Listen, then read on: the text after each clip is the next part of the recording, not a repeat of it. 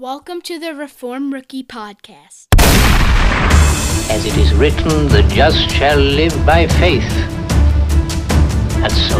Worthy Vicar, do we find anything here of relics? By faith man lives and is made righteous, not by what he does for himself. Be it adoration of relics, singing of masses, pilgrimages to Rome, purchase of pardon for his sins, but by faith in what God has done for him already through his Son. Dr. Martin, if you leave the Christian to live only by faith, if you sweep away all good works, all these glorious things you dismiss as mere crutches, what will you put in their place? Christ. Man only needs Jesus Christ.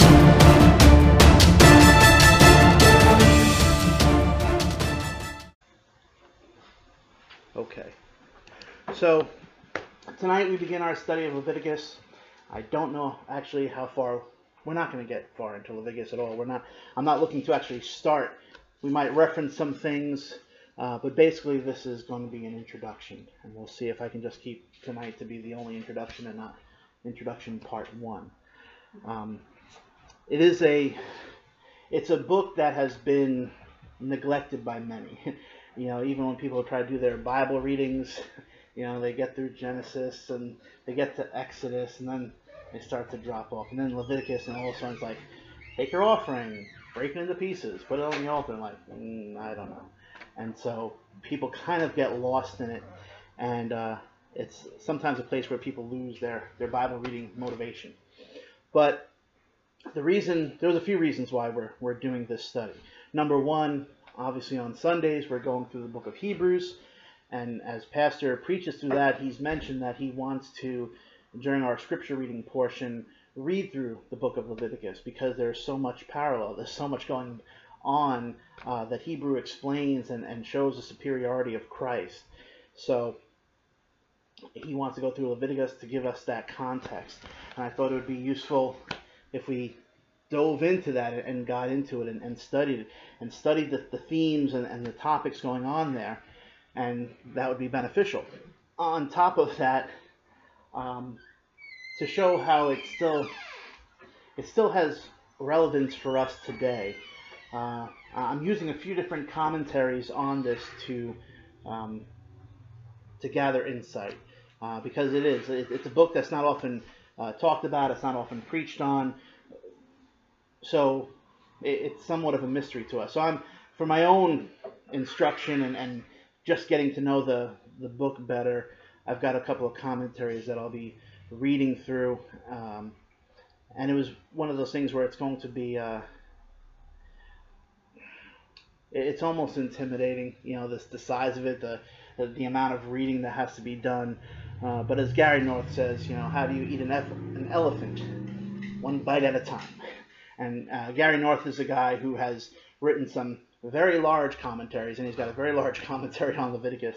But he wants to be thorough. He wants to get in depth, and I want to share a lot of the things I'm going to share tonight are things I read, just like in his foreword and introduction to his commentary. So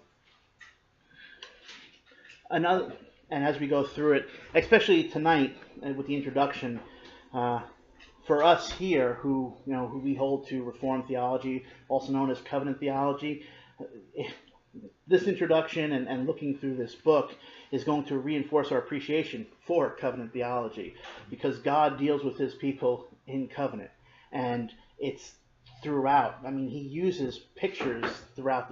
Not only do we have this what is revealed, what is written, that we have the direct text and direct word, but he uses pictures to teach the people. And, the Levites were instructed to teach the people the law of God. And so they would take this and they would expound on it, and they would be able to talk about the underlying things there. In fact, when people are looking at the book of Leviticus, there are so many ways that they've tried to approach it. I mean, they had some, the early patristics who would, use allegory. Like, it was so confusing. Like, they'll try to explain it, but they kind of take away the whole plain meaning of it too. They go too far away. And you have others who come to use talk about typology. We're pointing everything to Christ, and much of Leviticus does point us to Christ, and that's a crucial part of understanding it, because we get a deeper. If you don't know what's going on in Leviticus, you're not going to understand, like, why does Christ have to die on the cross? What's the point of the sacrifice? What's all these different things going on? What is he fulfilling exactly? The Jewish audience understood that. When you look at the Gospel of Matthew, he's constantly pointing back to, and to fulfill this, and to fulfill what the prophecy said, and to fulfill this scripture. Jesus he's not just coming out of the blue and saying, all right, I gotta.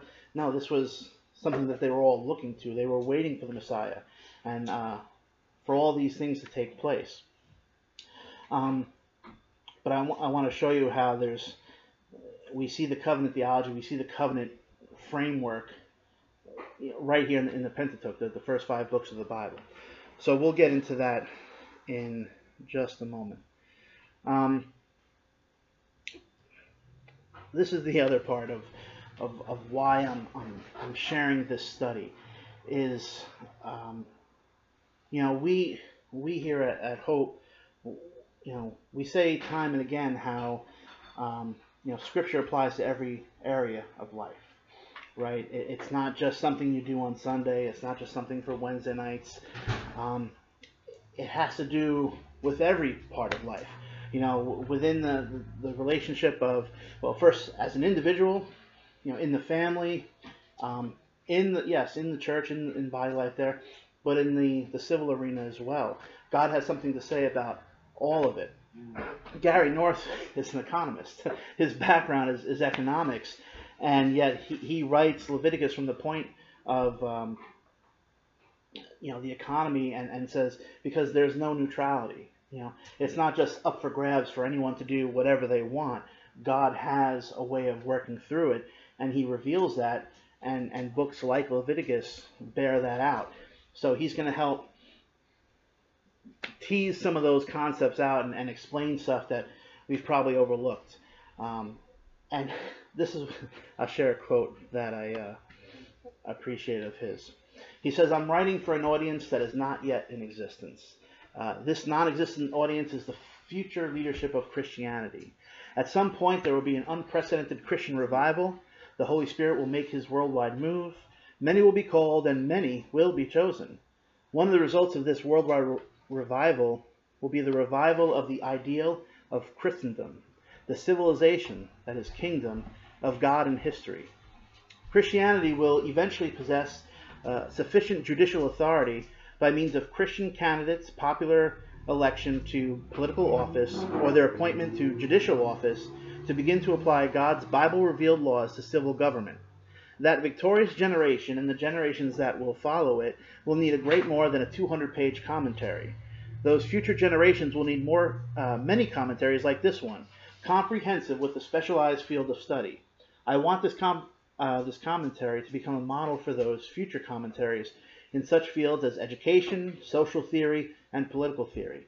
Until such studies exist, and exist in profusion, Christianity will not be taken seriously as a religion with answers to the world's problems. Christianity will continue to be dismissed as simply one more experiment in mystical personal escape and well-organized fundraising." There's Gary North. Always with the jab. So, we talk about dominion, like even you hear us praying this morning, and Pastor Anthony is praying that God would have dominion over our hearts and take dominion over the world. I mean, the Lord's Prayer, that the prayer that all Christians know is, thy kingdom come and thy will be done on earth as it is in heaven. And Jesus taught us to pray that. Was the idea to pray that so it would never come true? Or is there the natural expectation that it will come true? So, when God put man in the garden, he told him to take dominion.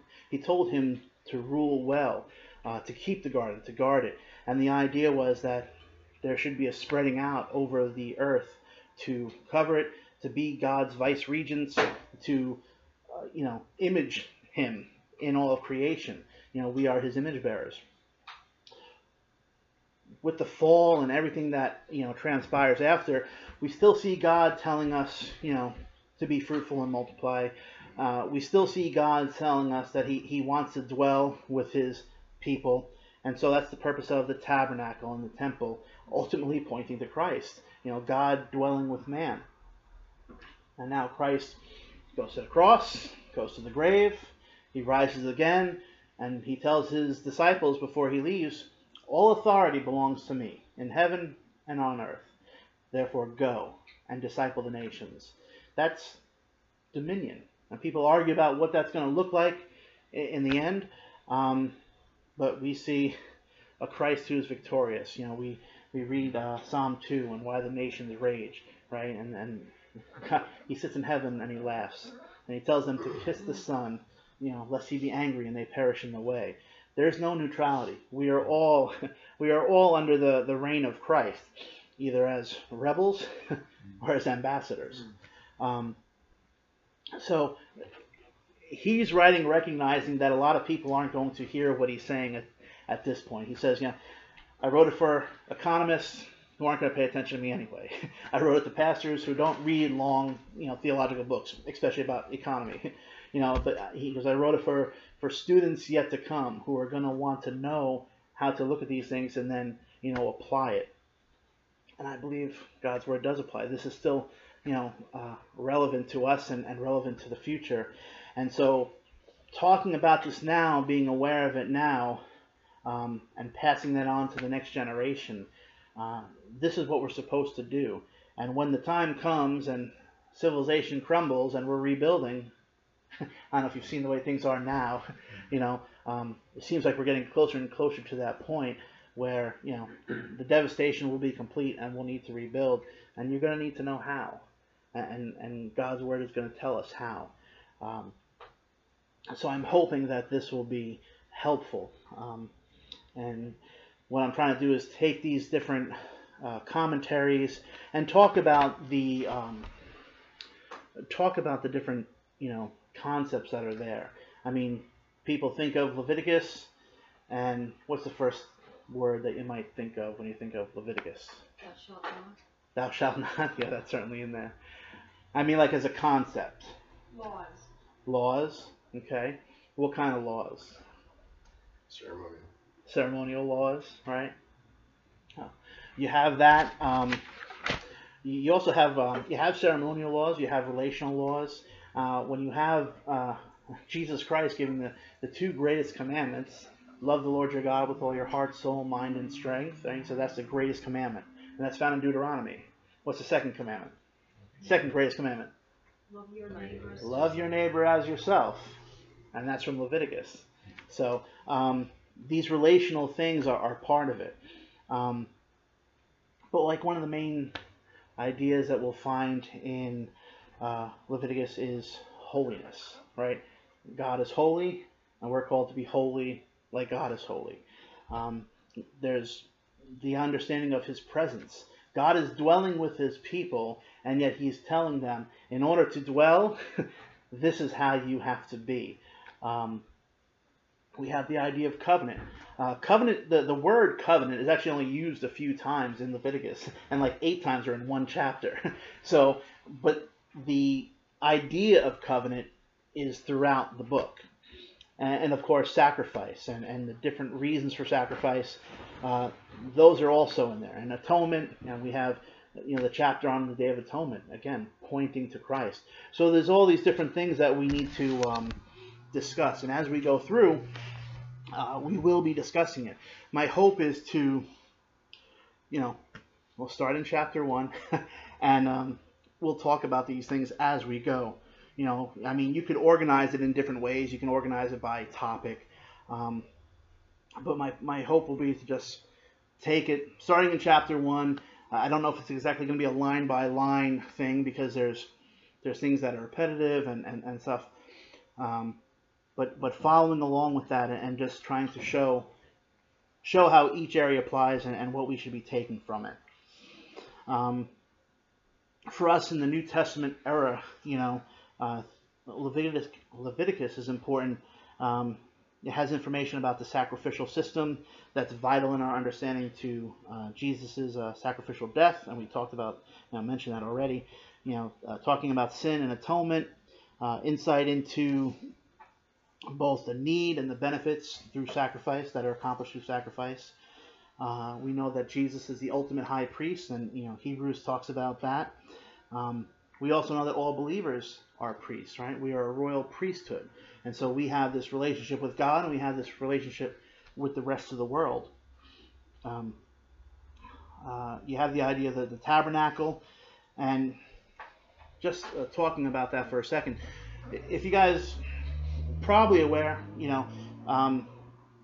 Leviticus is a book that's, the context, obviously we have the Pentateuch, right? You have the first 5 books of the Bible, and it's right there in the middle. But like as far as the historical narrative that's going on, it's pretty much from Exodus 20 or 25 to Numbers 10. Like you can look at all of Exodus, all of Leviticus, and all of Numbers as the historical context. You have them coming out of Egypt, and they're going through the wilderness. But Exodus 20 is when we first get the 10 Commandments, and then following that is the case laws. Exodus 25 is when he starts to give the instructions for the building, the construction of the tabernacle. And then you get to the end of Exodus, and Leviticus begins like, the tabernacle is a tent of meeting. So he goes, and he called him to the tent of meeting. So they've set it up, and now he's going to tell them more. And he's going to talk about the sacrifices as far as the individuals and what they're supposed to be doing. He's going to tell the priests what they're supposed to be going to do. He's going to be talking about the clean and unclean. He's going to be talking about all these different things, and it goes all the way through Numbers 10. There's still instruction for the priests, for the Levites, and then you have the rest of the narrative leading up to Deuteronomy, when the next generation is going to come and take the land. So you have that, but so the tabernacle is sort of like that. Its operation, that was a gift from God under the covenant that gave all the congregation access to a holy God, right? He's still saying he's going to dwell with men, that he's going to take a people for himself, and that they could come and they could have communion with him. Now, obviously, in the New Testament, Christ is the tabernacle, right? He's tabernacled among us. He's taken on flesh. He's become like us in that sense, that we have this relationship with him. And then also the call to be holy like God, like Yahweh, their covenant-keeping God. And of course, that's restated in the New Testament as well, that we're supposed to be holy as he's holy. And Jesus says, be perfect as my heavenly Father is perfect. So these are all concepts that are rooted back in Leviticus that still obviously have relevance for us today in the New Testament era.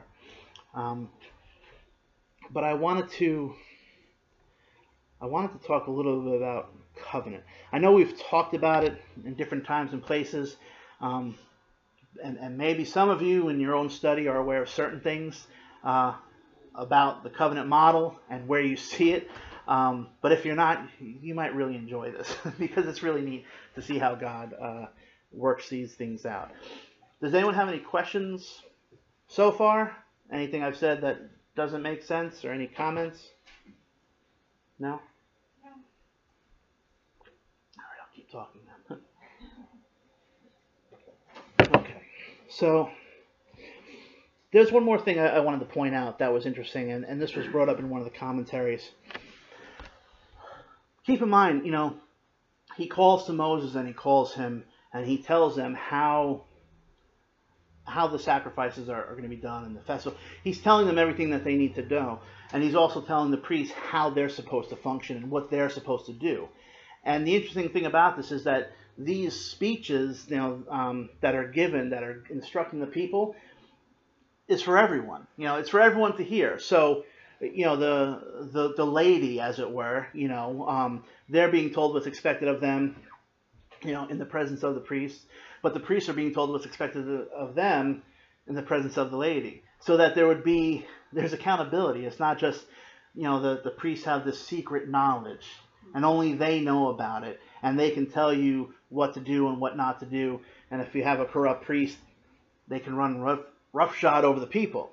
We know that some of them try to do that anyway, and you think of Eli and his sons, Hophni and Phinehas, and they're doing all sorts of wrong things, but they knew, because he's like, we're not going to take boiled meat. But he goes, well, just wait and finish. He goes, give it to us or we take it by force.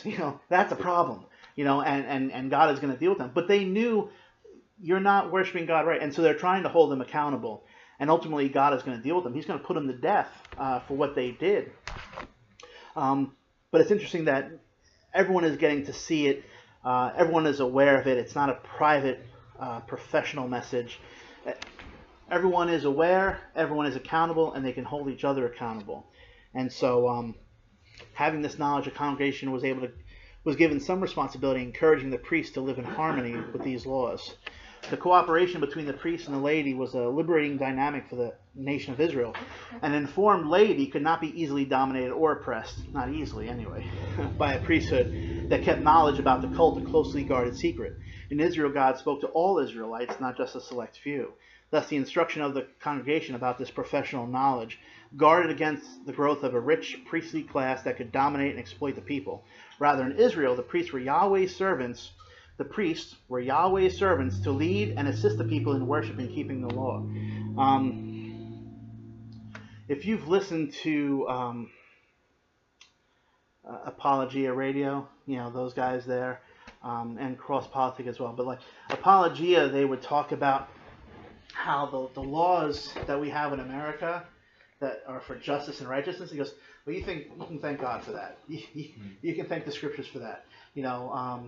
The idea of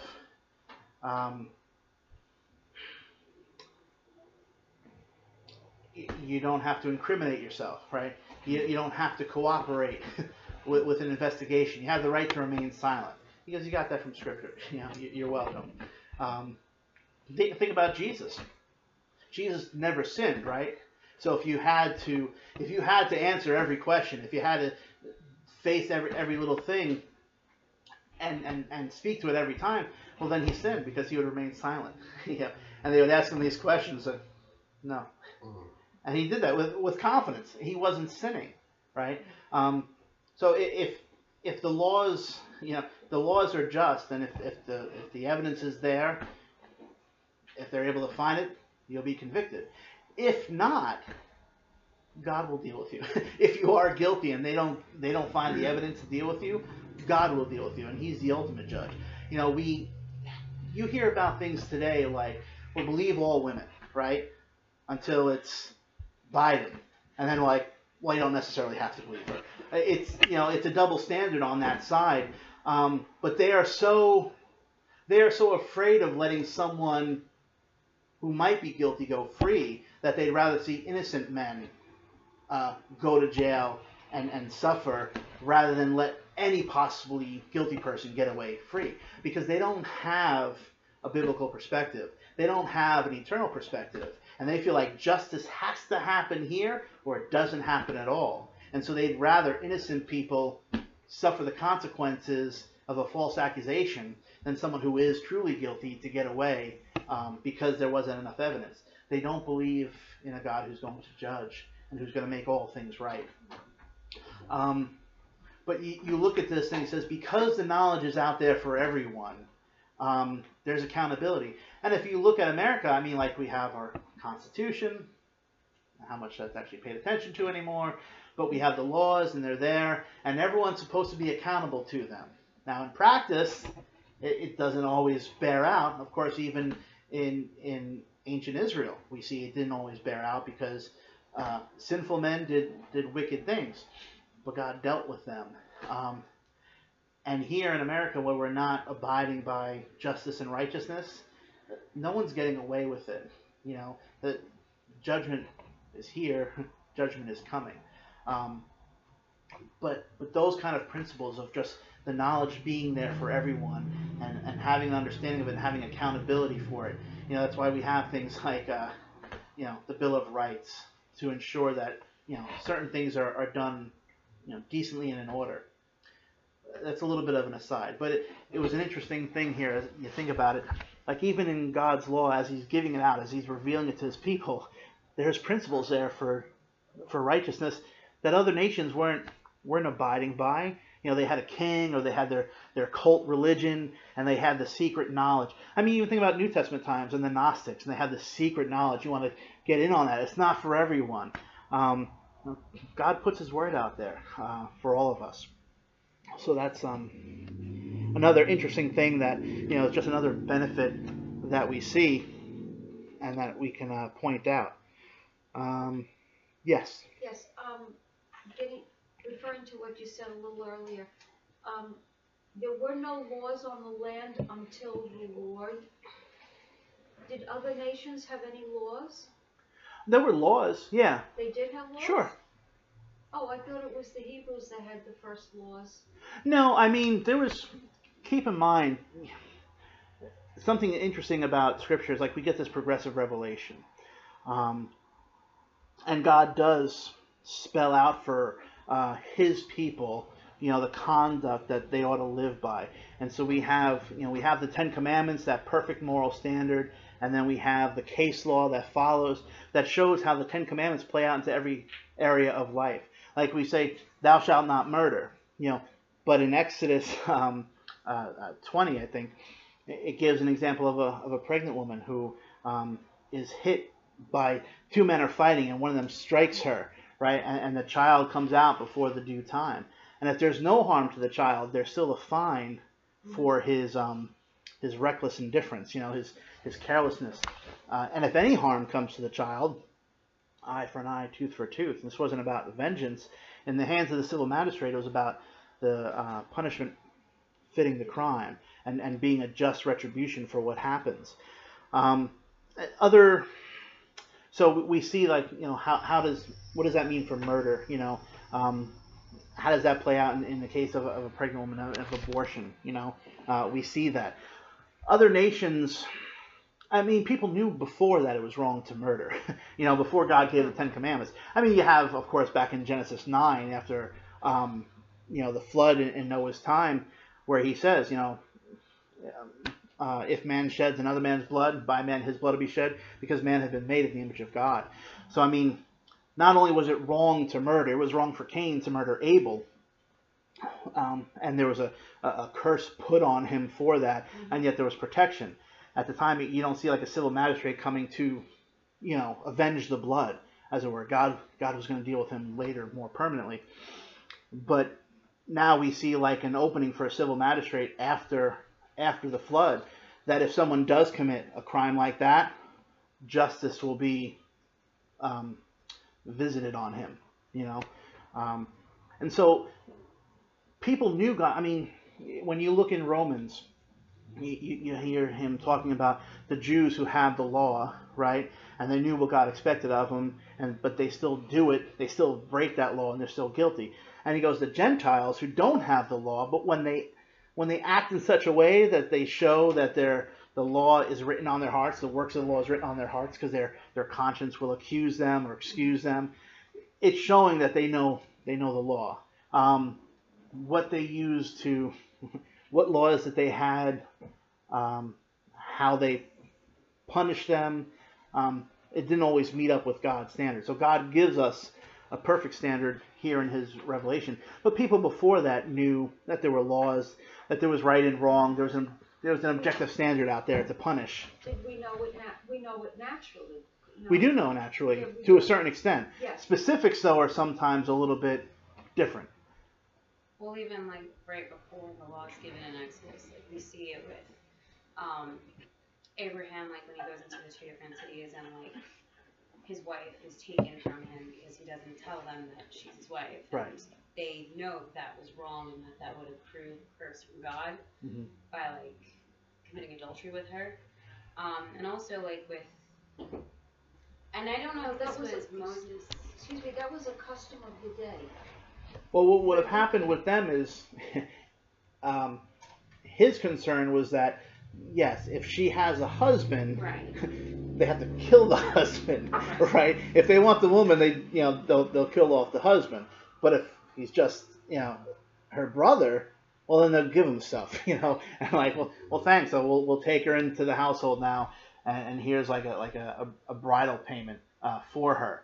Oh, I'm sorry. I'm thinking of when Sarah pushed Abraham into the room with Hagar. in the tent. Yeah, and that was the custom of the day. That was a custom of the day, actually. Yeah, the Yeah. ancient Near East, and like if a wife wasn't able to give her a husband a child, they would take a handmaid. Yeah. So I mean, these were customs that obviously, yes. and you see that prior to the giving of the law, you see the people following along that.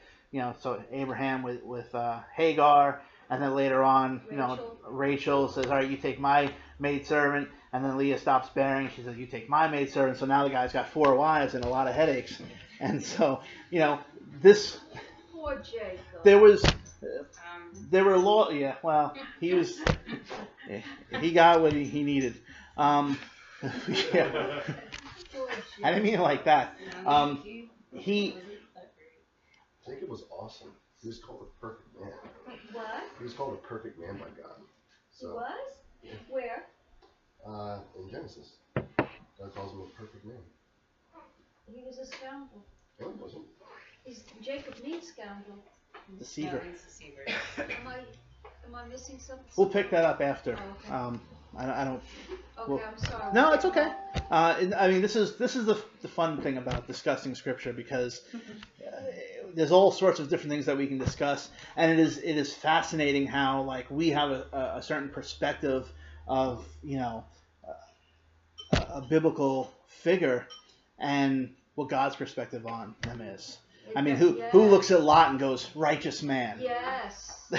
Yeah. The New Testament does. So it's like, okay, God knows. Steve, you have a question? Yeah, no, I just wanted to. The fact, I always knew that our American justice system was based on biblical principles, and I saw it as grace, God's grace. You're innocent until proven guilty. You're beyond the shadow of beyond reasonable. I'm not going to remember the correct wording, but I looked at it as it was grace. I never thought of it as, well, if he's guilty and we didn't convict him, he's going to have to deal with God anyway. Right. That we're losing that. Yeah, we are losing that. We're losing that. We have strayed very far from biblical standards when it comes to justice. I mean, keep in mind, obviously, some of the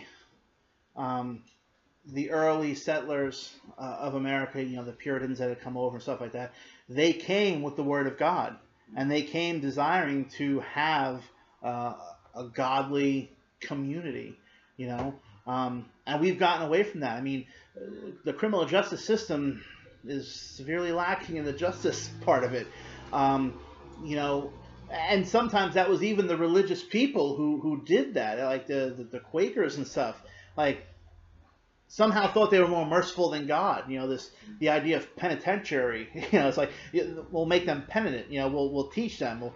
That's not how God did it. The idea of someone stealing something from you, they would have to repay it and then some.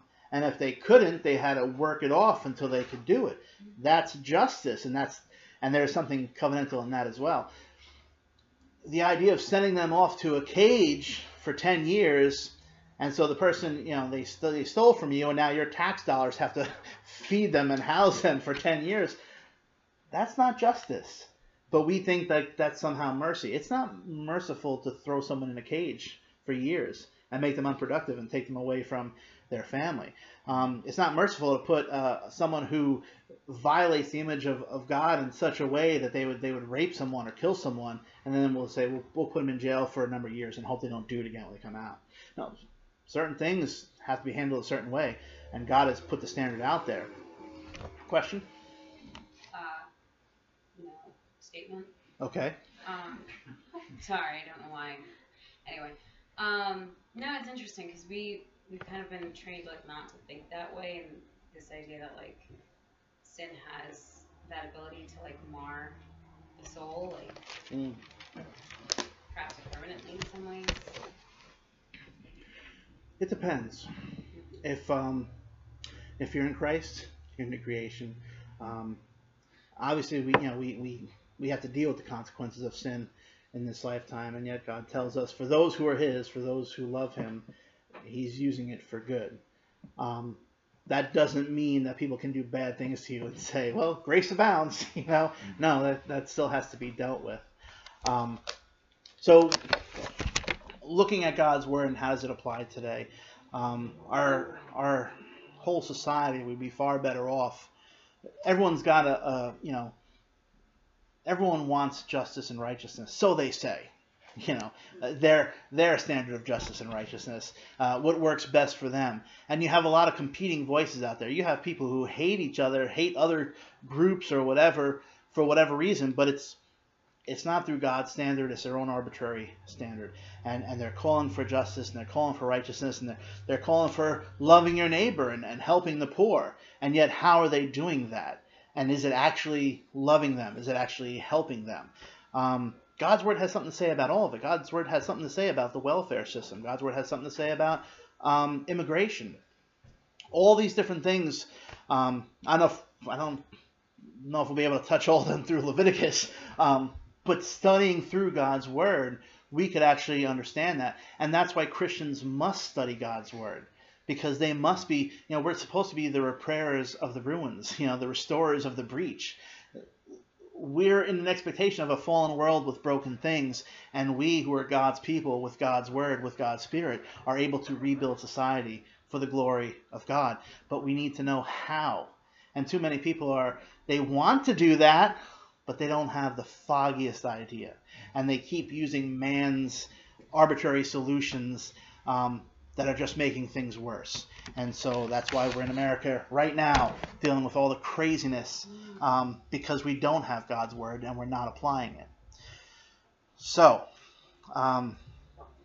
that's a topic I love to talk about, but it's not exactly what I was intending on talking about here. I want to close out this portion of the introduction and just talk about covenant. I'm just going to share a few things, and then we'll wrap it up, and if we have more questions or comments, we can do that.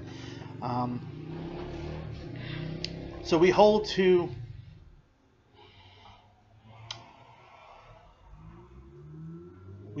covenant theology.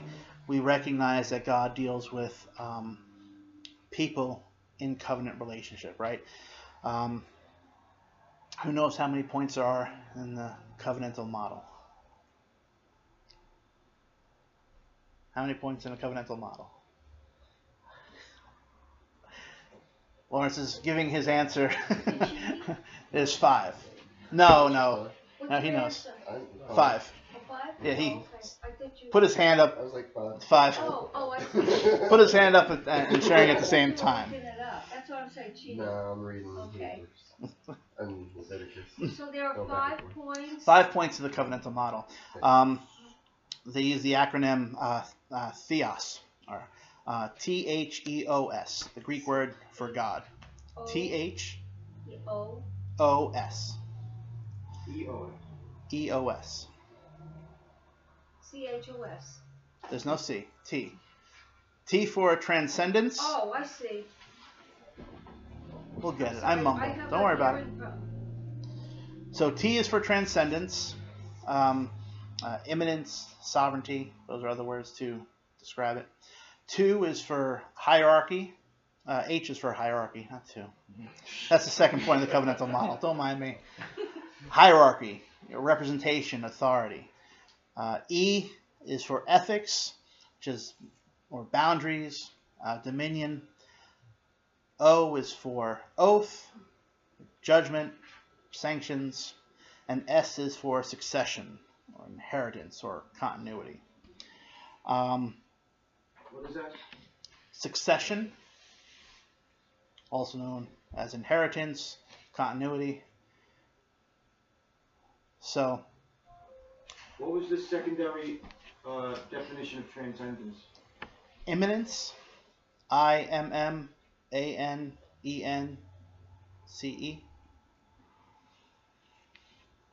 Okay. So God deals.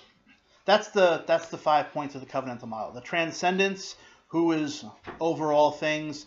They would have like these suzerain treaties back in the ancient Near East. They'd have like a powerful king who would come to a less powerful people group, and he goes, "Congratulations, I'm entering a covenant with you, a treaty with you." And that's the way it's going to be. And there'll be a hierarchy. There's someone who's in charge, or there's some mediator. There's someone, there's there's a rank to it of authority.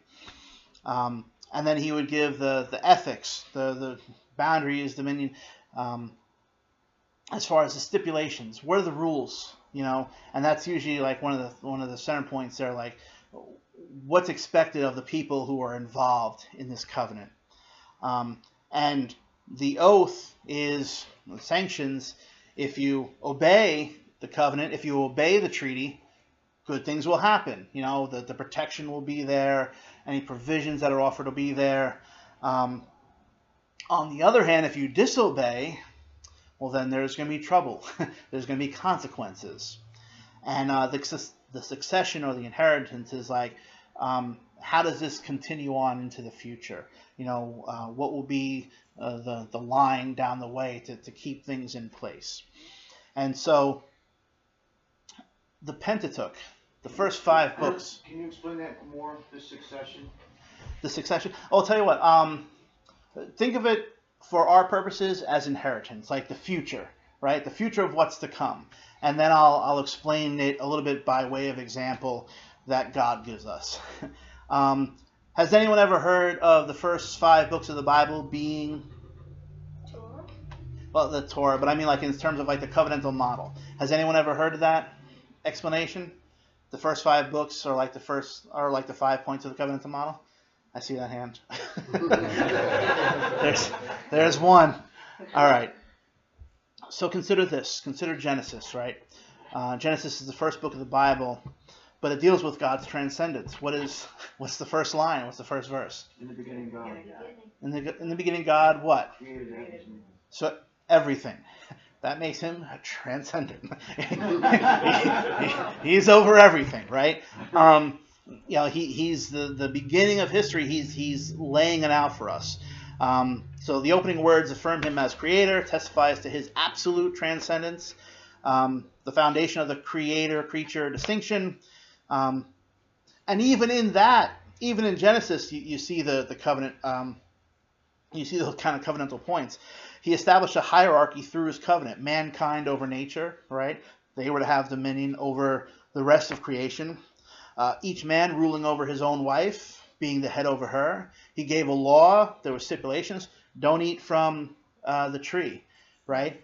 There was an oath, a sanction. If he did, there would be judgment. There would be death, right? He was sent out of the garden. And even though they had violated his law, because of his grace and his plan of redemption for the future, he promised them an heir, a succession, an inheritance. So those right there in the beginning, in the first few chapters, we see the 5-point covenantal model of God setting up a covenant with mankind and then violating it, and yet God having a plan of redemption. Yes, sir. So immediately after the first covenant was broken, there was a new covenant. And it was at all times has there been a covenant? There has always been covenant, yes.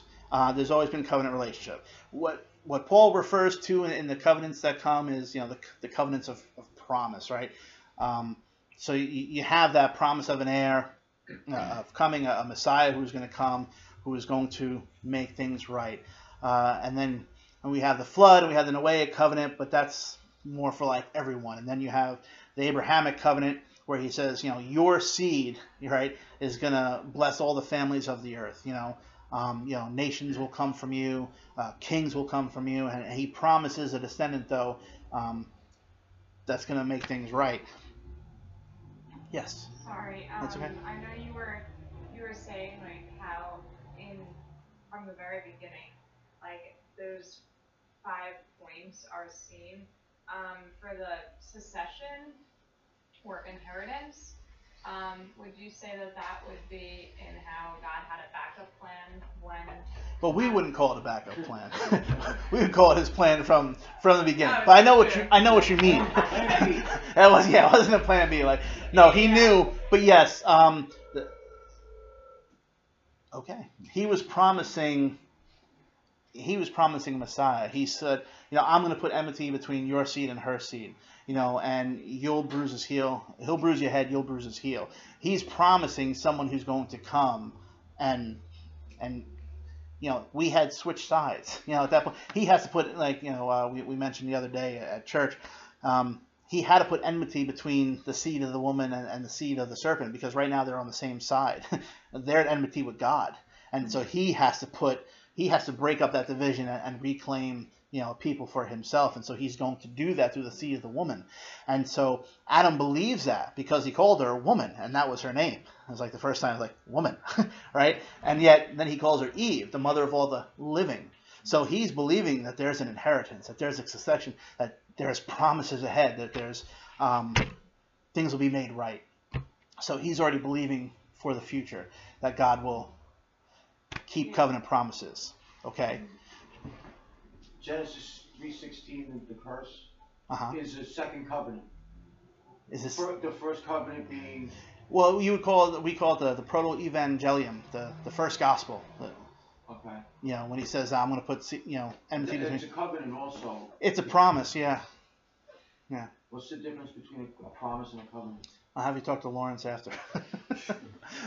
I thought of them as two different words. A promise is something that's promised.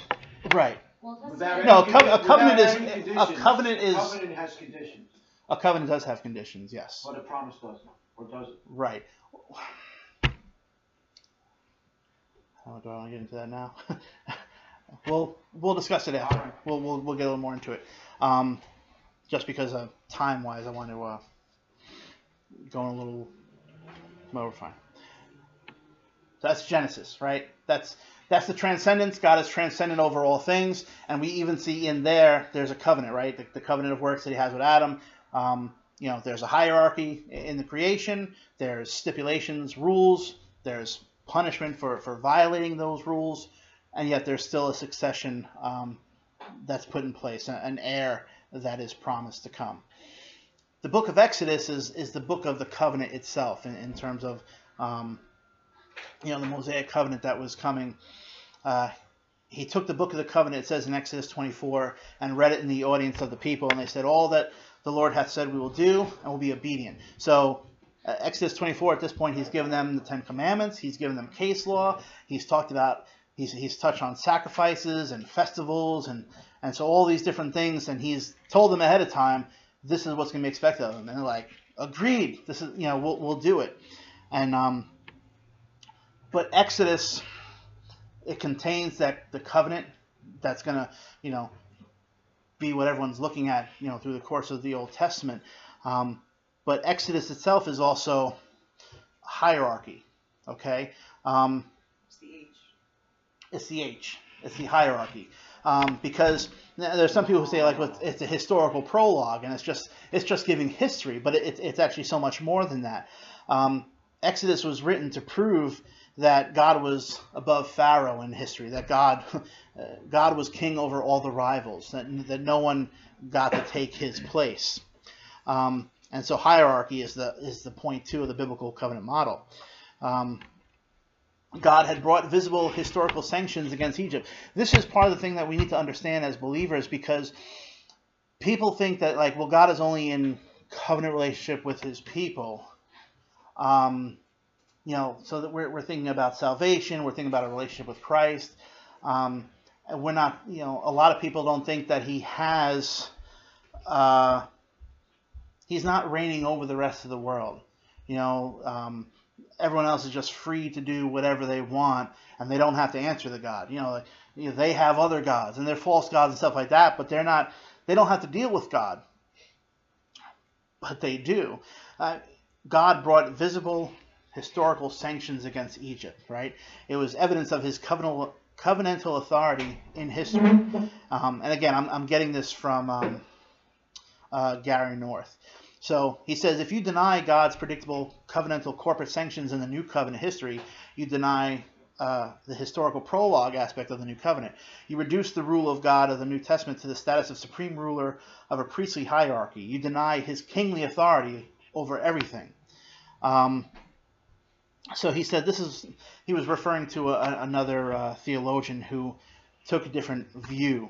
I don't want to muddy the waters, but he says the covenant's negative sanctions revealed in the imprecatory Psalms led to, that's another thing that's just going to muddy the waters. He's talking about Klein, and I haven't talked about his his ethical situation. So we're going to skip over that. But Meredith Klein, yeah. He goes, this. If we don't realize, if we don't understand that God is telling us in Scripture, right, that He's king over all things, and even kings and nations, they all have to bow the knee to Christ. If we don't think that to be true, and if we're not proclaiming that to our leaders, that they have to bow the knee to Christ, they have to honor Christ, and then in our mind, we have no hope with all that. We're just trying to survive through this world. It says it leaves us without the possibility of constructing either a systematically biblical political theory or a broader Christian social theory. You don't have anything to say to the world if Christ isn't king. If God isn't king over all things, then it's just like you and God, and you try to get together with your friends, but you're not doing anything out there. You're not making disciples. You're not teaching people all that Christ commanded, which is what He told us to do. He told us to make disciples. He told us to teach the world all the things that He's commanded. So Exodus, we see the 5-point covenantal model in the Exodus as well. You have the intervention of God into history to deliver His people, showing His transcendence there.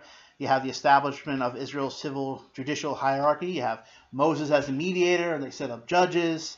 You have the giving of the law, right? You have the judgment of Israel after the golden calf incident. So He's telling them the law, and he's giving them the law. Moses is coming down with the 10 Commandments, and they're already into idolatry. They're already worshiping a golden calf. And so there are sanctions that go along with it. These are the rules, and you're breaking it, and this is what happens. And yet Exodus ends with the building of the tabernacle, which is going to go with them into Canaan. He's still going to go with them. He's still going to dwell with them. And so you see the 5-point covenantal model even in Exodus, even as Exodus broadly is the second point of the covenant model.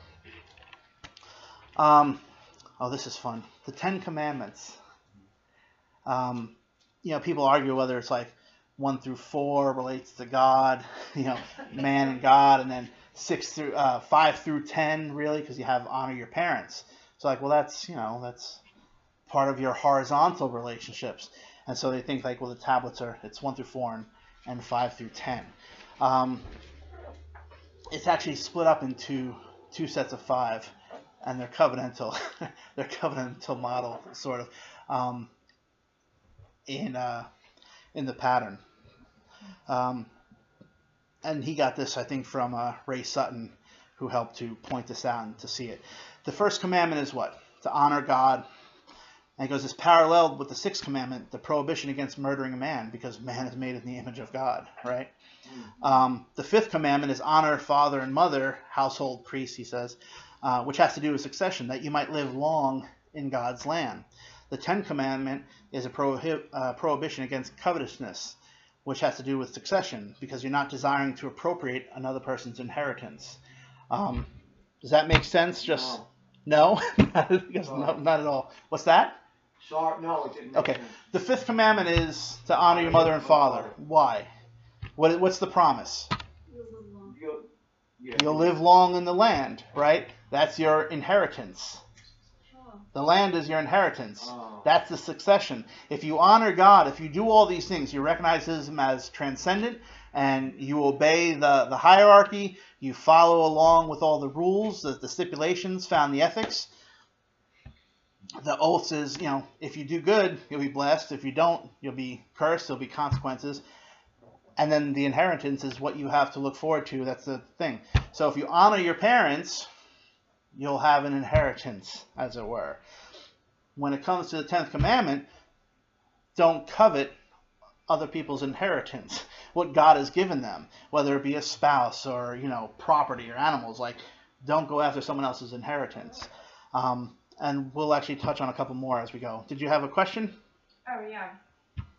So when talking about covenant theology and how there's always 5 points, so are you saying that, well, one, there was a covenant in Genesis, then you were talking about in Exodus how we see it again with Moses, but then you were also pointing out how it was kind of point 1 was seen in Genesis, point 2 was kind of seen in Exodus, and then is there point 3 in as Leviticus. we go along. So Yeah. there's like So 5 points all over the place. yeah. It's a 5-point theme. It's almost like we're getting it right. I mean, and because God just keeps, we see pictures of it even in history and the way God relates to his people. Like, it's just constantly there. So when you have people who don't really think about covenant theology, and they don't think about like God working in covenant relationship with people, like, they're looking past all this, and they're not realizing the significance of even how God, lays out the scriptures and how he shows himself through them. So in Genesis, you have that transcendence, and then there's hierarchy. But you see even like those small, in Genesis, you have the covenant initially given, that covenant of works. And the Mosaic covenant that we have as the Old Testament, it's the covenant of works like republished, very much more specific and in detail, right? But it's now there's covenants of promise, because now it's not just like you're dead, you're cut off. Well, now there's a sacrifice, and it's pointing to Christ. It's pointing to that covenant of grace that's going to come. So, but just looking at the setup of it. Now, what book did you get this from? This was Gary North, and he might have got some of that from Rafe Sutton. What book? Boundaries and Dominion. So it's big. It's available on PDF for free. Gary North free books. All right, so moving along, we'll wrap up after this, maybe. Leviticus is the book that established Israel's ritual and moral boundaries. He goes, it's therefore a book about dominion, for boundaries in the Bible are always associated with dominion. The third point of the biblical covenant deals with boundaries. Similarly, the third commandment deals with boundaries. You have the proper use of God's name in our dealings with each other, therefore affirming an ownership boundary surrounding God's name. You couldn't just use it any which way. You couldn't take it in a name. That means not cursing, not swearing falsely, all these different ways. He owned it, and you were to honor it and to acknowledge those the boundaries and ethics. He goes, the eighth commandment parallels that for its law 3 in the second list of 5. Thou shalt not steal is a command regarding legal boundaries, not taking what doesn't belong to you, not misusing something that's not yours. The eighth commandment indicates the concept of boundaries is basic to economic ethics, the third point of the covenant. And again, the fifth commandment, honor thy mother and father, father and mother, that thy days may be long upon the land which the Lord thy God giveth thee. And that's the law of inheritance, point 5. When it comes to boundaries, when it comes to holiness, now you're familiar hopefully with that word and what it means. It's like, set apart. Like, God is other. He's other than us. There's this creator-creature distinction, and yet he calls his people to be holy, like he is set apart, different than what everyone else is doing. And so he'll use words like, clean and unclean, and the holy and the profane. And there's these distinctions. And so Leviticus is talking about that as the third book and the third point, the ethics, as it were, the stipulations, what God is expecting of them. He puts out there that they're supposed to be set apart and separated. There's other nations have laws, they have certain understandings of what's right and wrong, but because they're not God's standard, they're not consistent. They're holding to idolatry, and so their standard of morality is corrupt and perverse.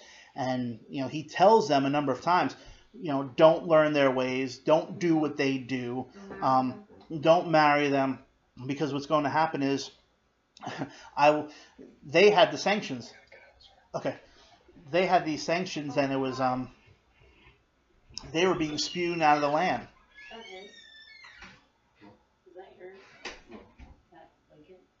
No, it's not his. I thought it could have been like a It's coat. too tough for a blanket. All right, take care. Where was I? You were talking about There were sanctions against those people. Like, here are the people of Canaan, and he was driving them out of the land, and he was destroying them because they weren't they didn't follow his law, right? And he tells Abraham that this land will be your descendants, right? But he goes, the iniquity of the Amorites isn't yet complete. So here they are violating God's law, and he's being patient with them, but eventually it's going to get to the point where they sin, it's going to reach to heaven, and it's going to be time to bring judgment and destruction on them, and he's going to spew them out of the land. And he tells them, if you do what they did, the same thing is going to happen to you. So we see God's law is not just for here the Israelites, but also for everyone. Everyone's responsible for it. So there's that. But the laws actually are meant for our benefit in the long run.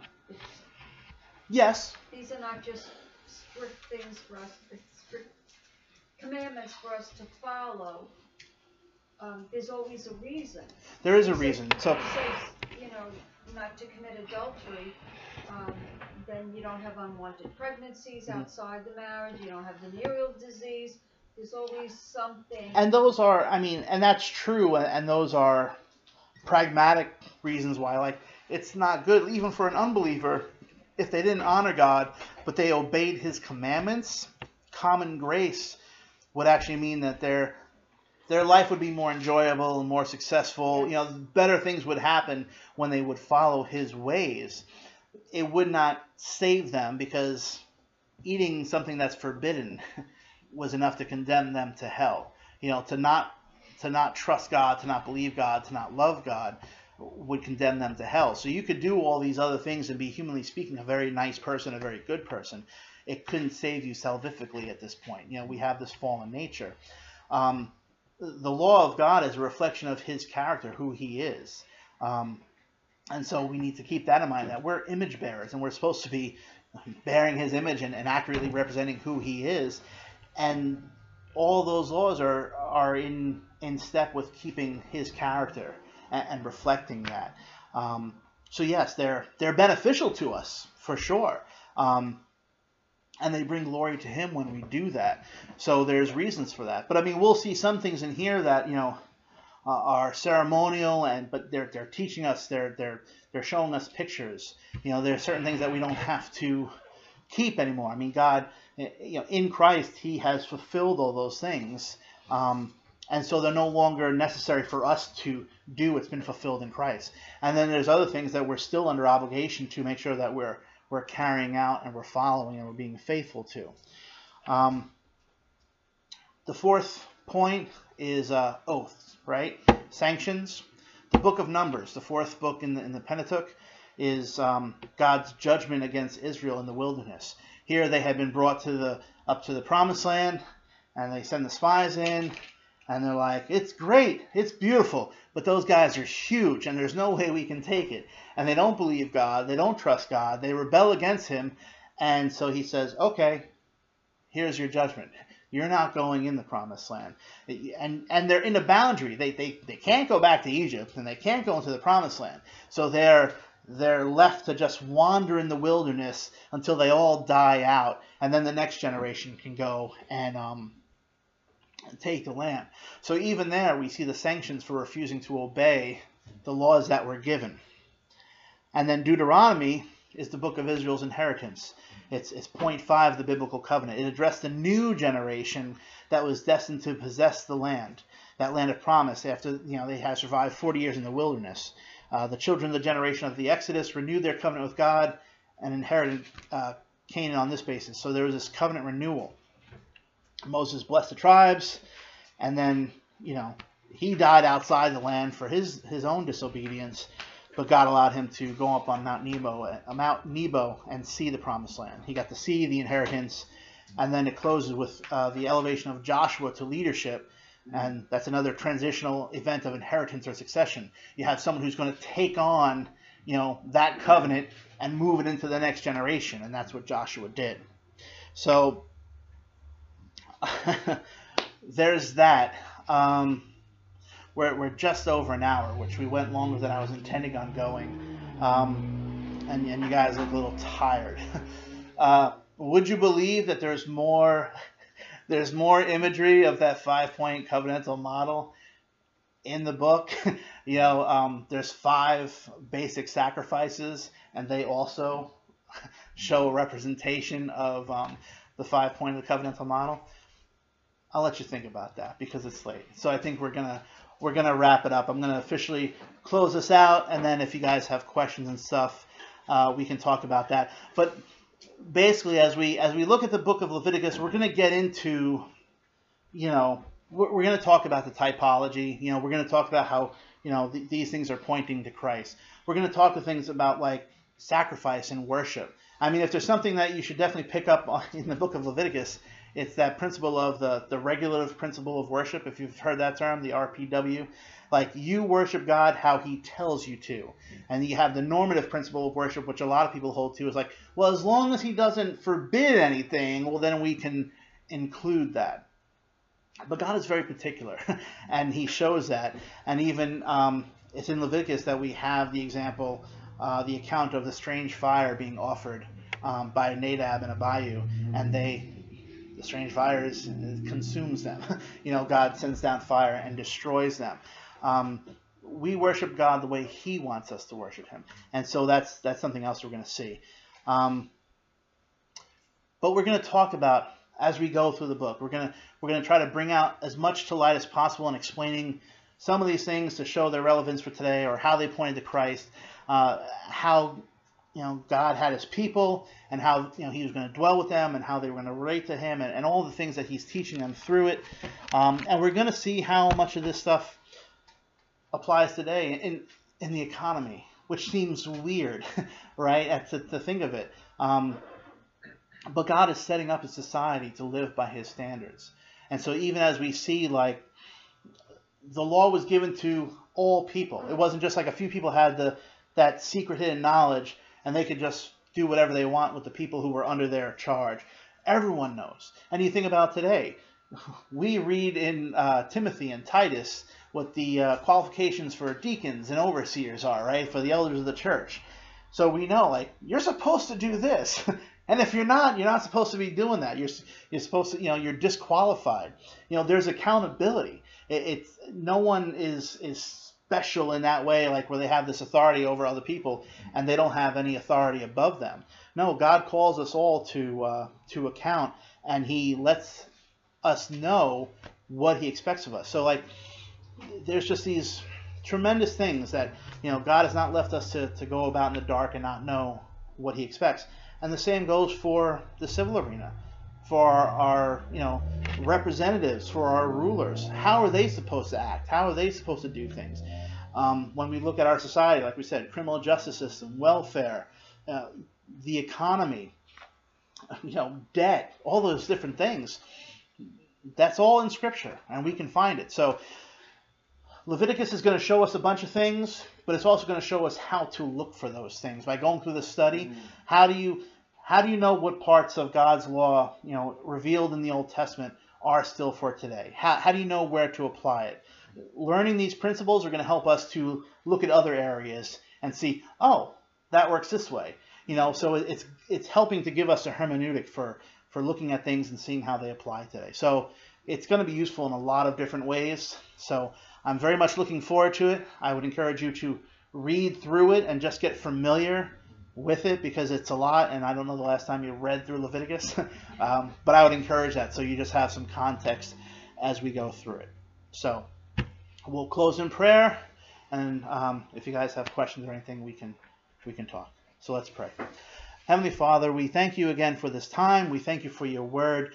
We pray, God, that as we go through this study, as we read your word and wrestle with trying to figure out how it applies today, and just seeing the insights of how you have revealed yourself, how you have pointed from years before for the Christ who would come to redeem a people, and how he fulfills these things, and how we as your people ought to walk in holiness and walk before you. We pray that you'd give us wisdom, you'd give us discernment, that you'd help us to love you more and to serve you better, and know how we might walk before you and be holy as you are holy. So we pray that this study would be fruitful. We pray that you would bless it, and we pray that our minds would be on you and your word. And so we thank you again for this time. In Christ's name we pray. Amen. Okay. You have been listening to the Reformed Rookie Podcast, where we aim to teach Reformed theology to beginners or rookies. Be sure to look us up on the web at www.reformedrookie.com, where you will find many more learning tools and aids to help you grow in your understanding of all things Reformed. And remember, Semper Reformanda.